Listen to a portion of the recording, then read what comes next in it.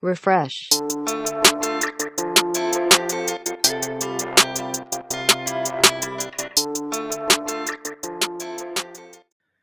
Hey, what's up, you guys? It's your boy, the Muffin Man, coming back at you again with another episode of Refresh Podcast. I hope you guys have had such an absolutely incredible week. I'm sorry for getting that last episode out. Such a weird timing.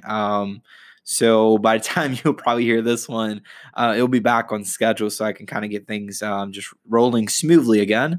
But I hope your Monday is off to such an incredible start so far.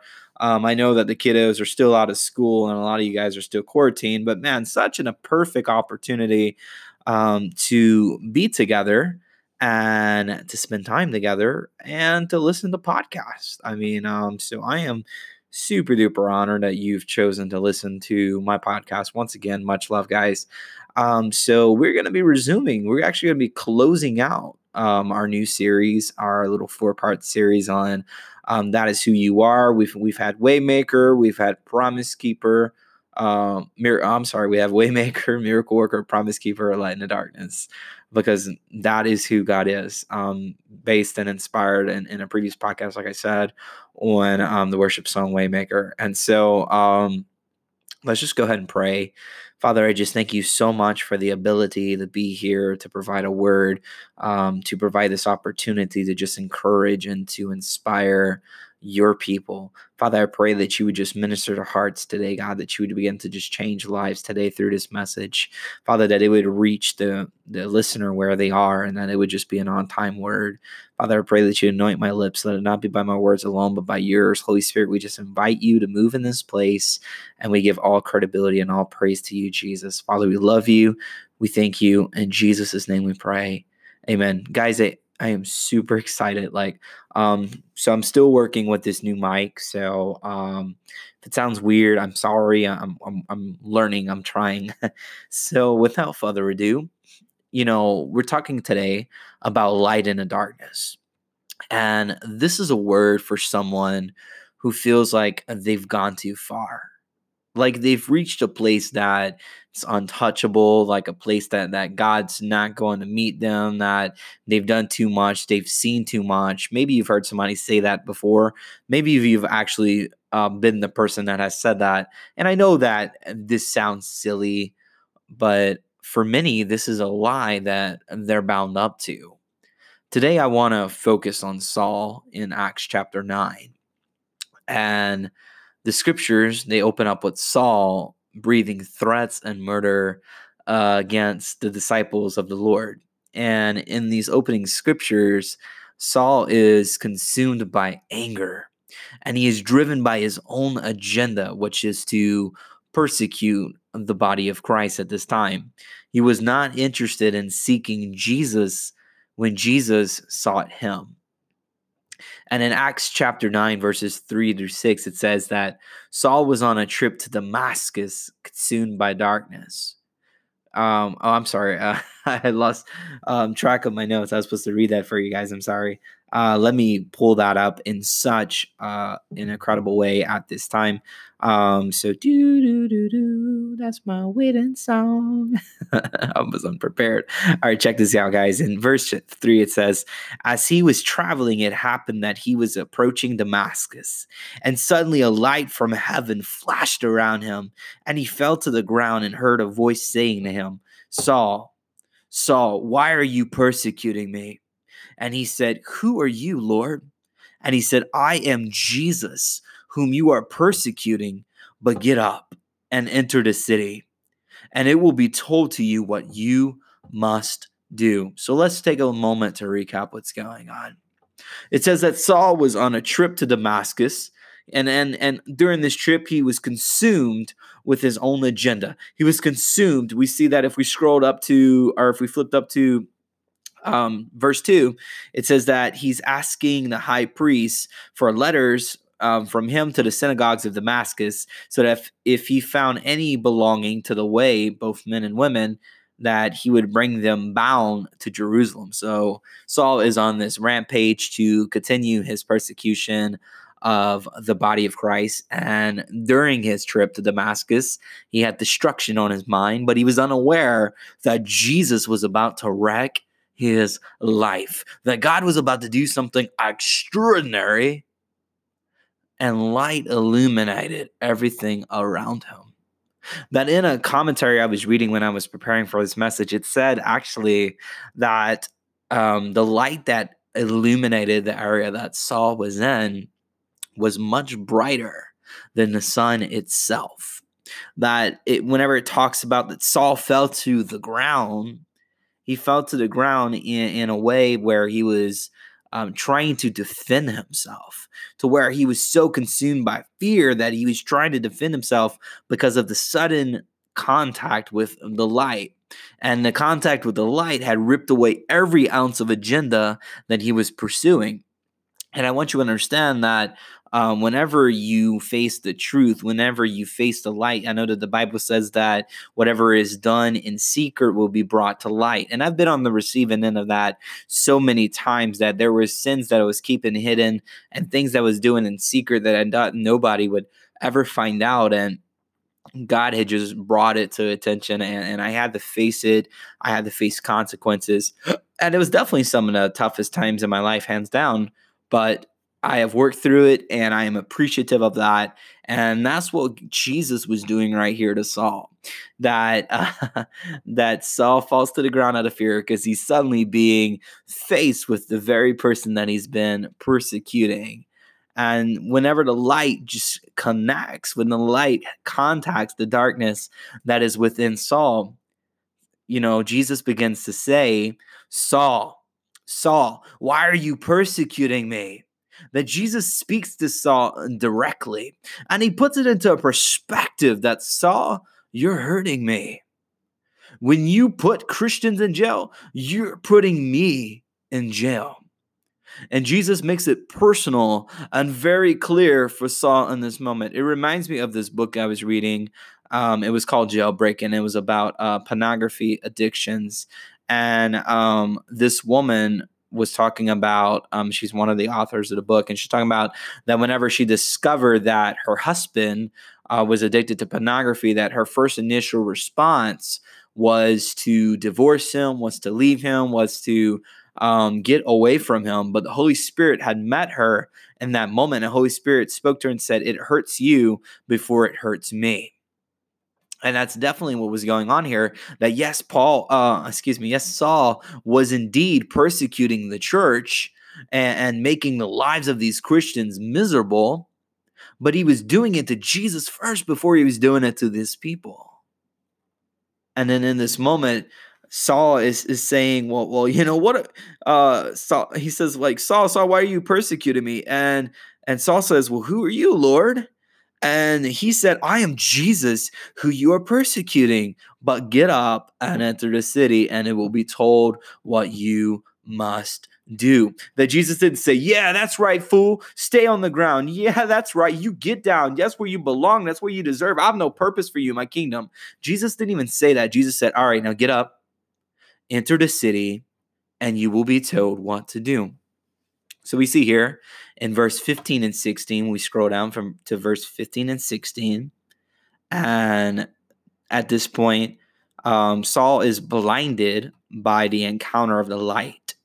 And it says in verse 9 that he was blinded 3 days without sight, and he didn't eat or drink. And God revealed himself to Ananias, which was a disciple nearby in Damascus. And the Lord said to him in a vision, Ananias, get up. I'm here. Get up, go straight to the street. There's going to be a man from Tarsus named Saul.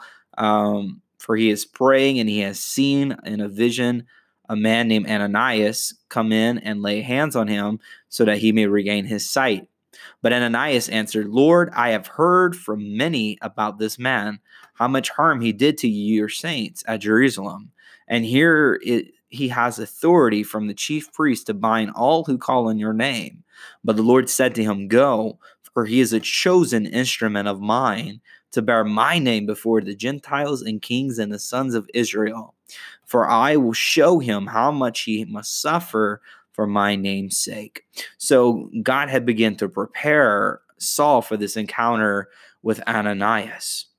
That he said, Ananias, this is what I need you to do.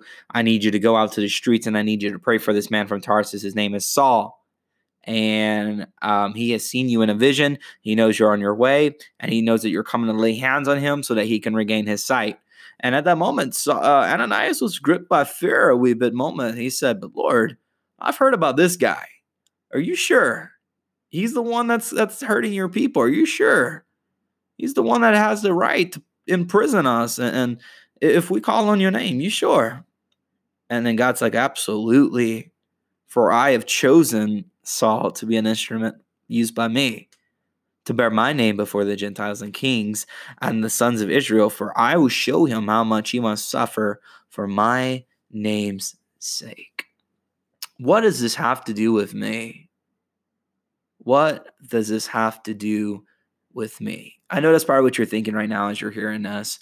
But I believe there's a pair of ears that is hearing this word right now, and you're guilty of doing the same thing as Saul, that you've been hurting Jesus without realizing it.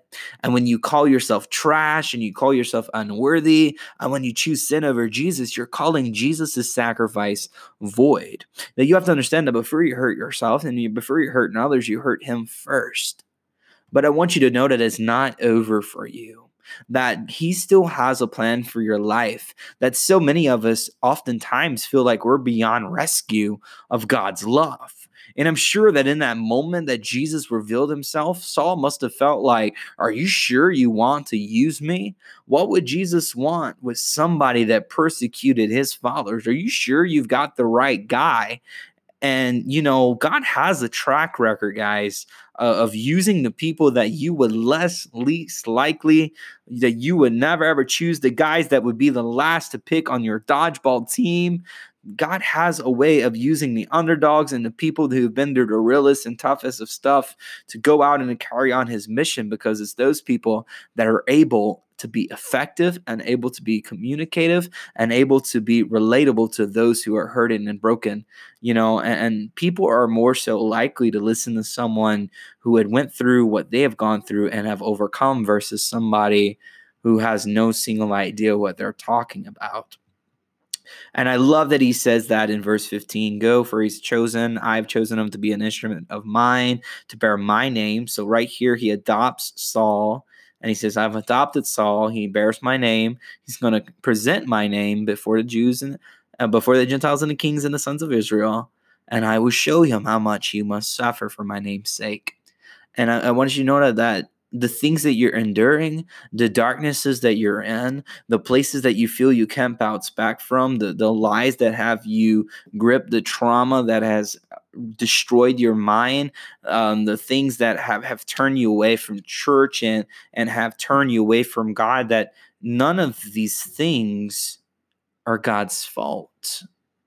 But it's more so things that you're allowing to push you away from God's presence and keeping you away from the road of Damascus. These things are pushing you into a place and into a cave and under a rock to where you're hiding and you're afraid to go out because you're afraid to get hurt again. And I'm about to use a stupid analogy, so do forgive me, but this reminds me of an episode of SpongeBob I saw where SpongeBob went out and he was sandboarding in this place and he jumped this ramp, and it was supposed to be like this super sweet ramp, and he broke his butt. And he had to have surgery, and he was paranoid. He was scared to death that he was going to go out there and break his butt again, that he had begun to spend time inside and he refused to go back outside and live life.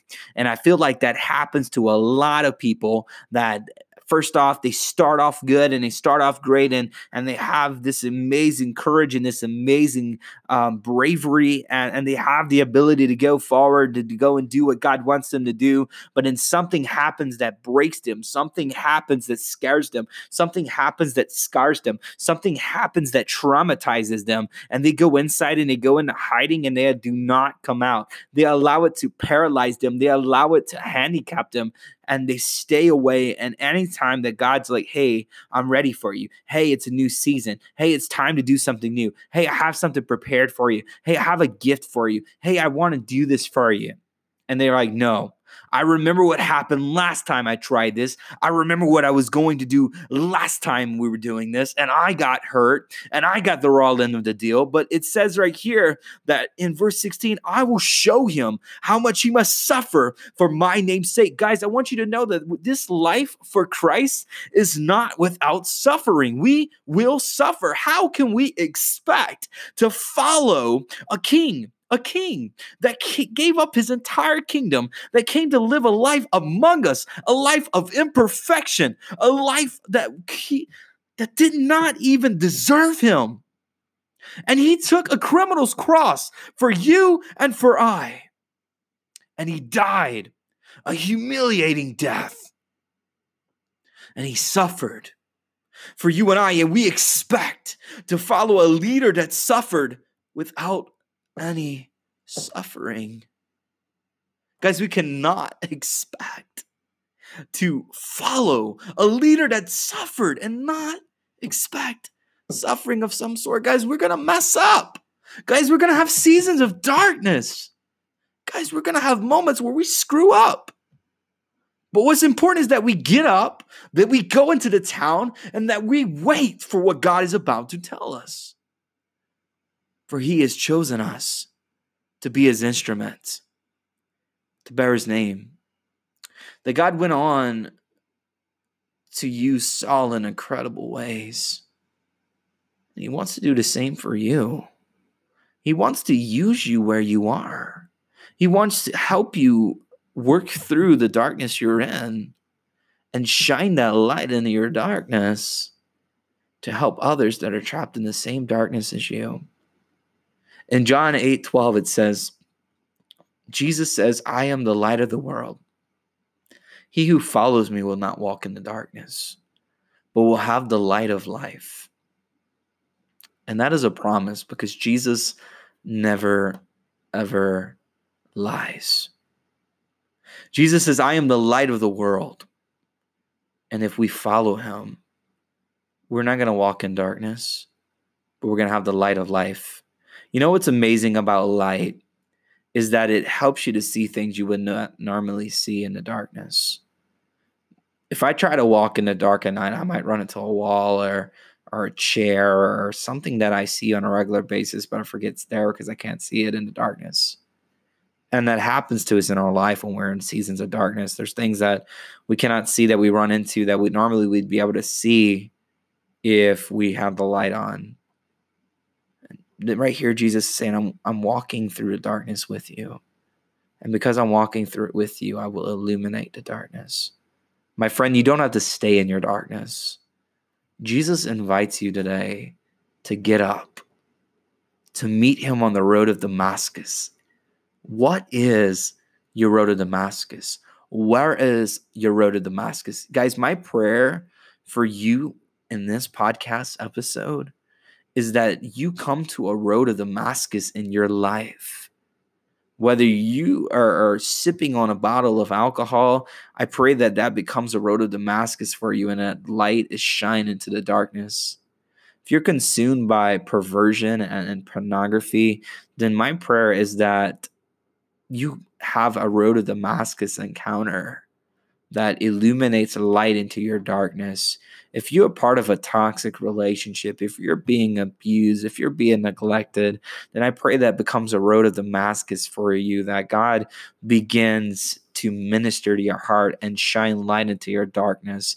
If you feel insignificant, if you feel unworthy, if you're battling darkness, if you're battling depression, if you're battling anxiety, if you're battling any sort of impurity, if you battling anything I did not mention, I pray that those things become a road of Damascus moment for you, a very moment that light illuminates your darkness and that your life is forever changed. Not saying that your suffering will go away, but that your suffering will become purpose that God can use to glorify him. And let me tell you, anytime you are on the end of glorification and that is brought to God, that you are going to live a life that is so satisfying and so pleasing and much, much more satisfying and pleasing than anything that you can ever conjure up, anything you can ever whip up, anything you can ever build up, anything you can ever invest in, anything you can ever make on your own. You will find true fulfillment and peace and joy within those very moments. Let's pray. I want to pray for you. God, I thank you so much for my friend. God, I thank you for every viewer that is listening here right now. God, I thank you for this incredible message that you've just handcrafted, that you brought to us here today. God, I thank you that this life is not promised without suffering, but God, I gladly suffer for you. And I invite my friends to do the same thing. God, we suffer for you. God, I pray that you would help us, that you would call us, God, to be instruments that are chosen by you, God, that we will bear your name before all of those people around us. God, that we would not be ashamed, that we would not be embarrassed, that we would not be consumed by fear. But God, on the road to Damascus, God, I pray for those encounters, those God encounters throughout these weeks, throughout any time this podcast is played. God, I pray for road of Damascus encounters, that you'd begin to shine light in darknesses, and God, that you'd begin to reveal truth and you'd begin to reveal peace during this time. God, I love each and every person that has listened to this podcast, and for the ones that have not yet heard it, God, I thank you for the ones that are going to hear it. God, I pray that you would just continue to move in such an incredible way and a powerful way that only you can do. God, I thank you that just like Saul, it doesn't matter about how we start, God, but about how we finish. God, I pray that you would erase our past. God, I pray that you'd forgive us for our wrongdoings, forgive us of our sins. God, cleanse us, restore us, give us brand new hearts. God, give us a cleansing mind, God, that we can remember what you brought us through, but help us not to dwell on the things and the imperfections that we tend to host.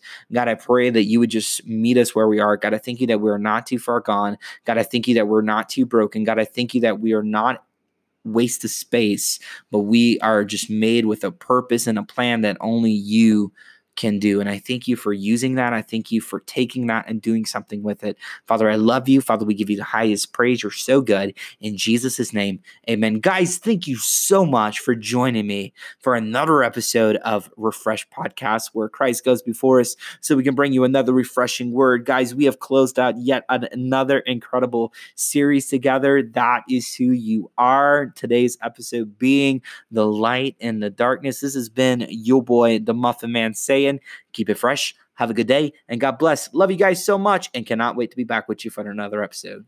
Yeah.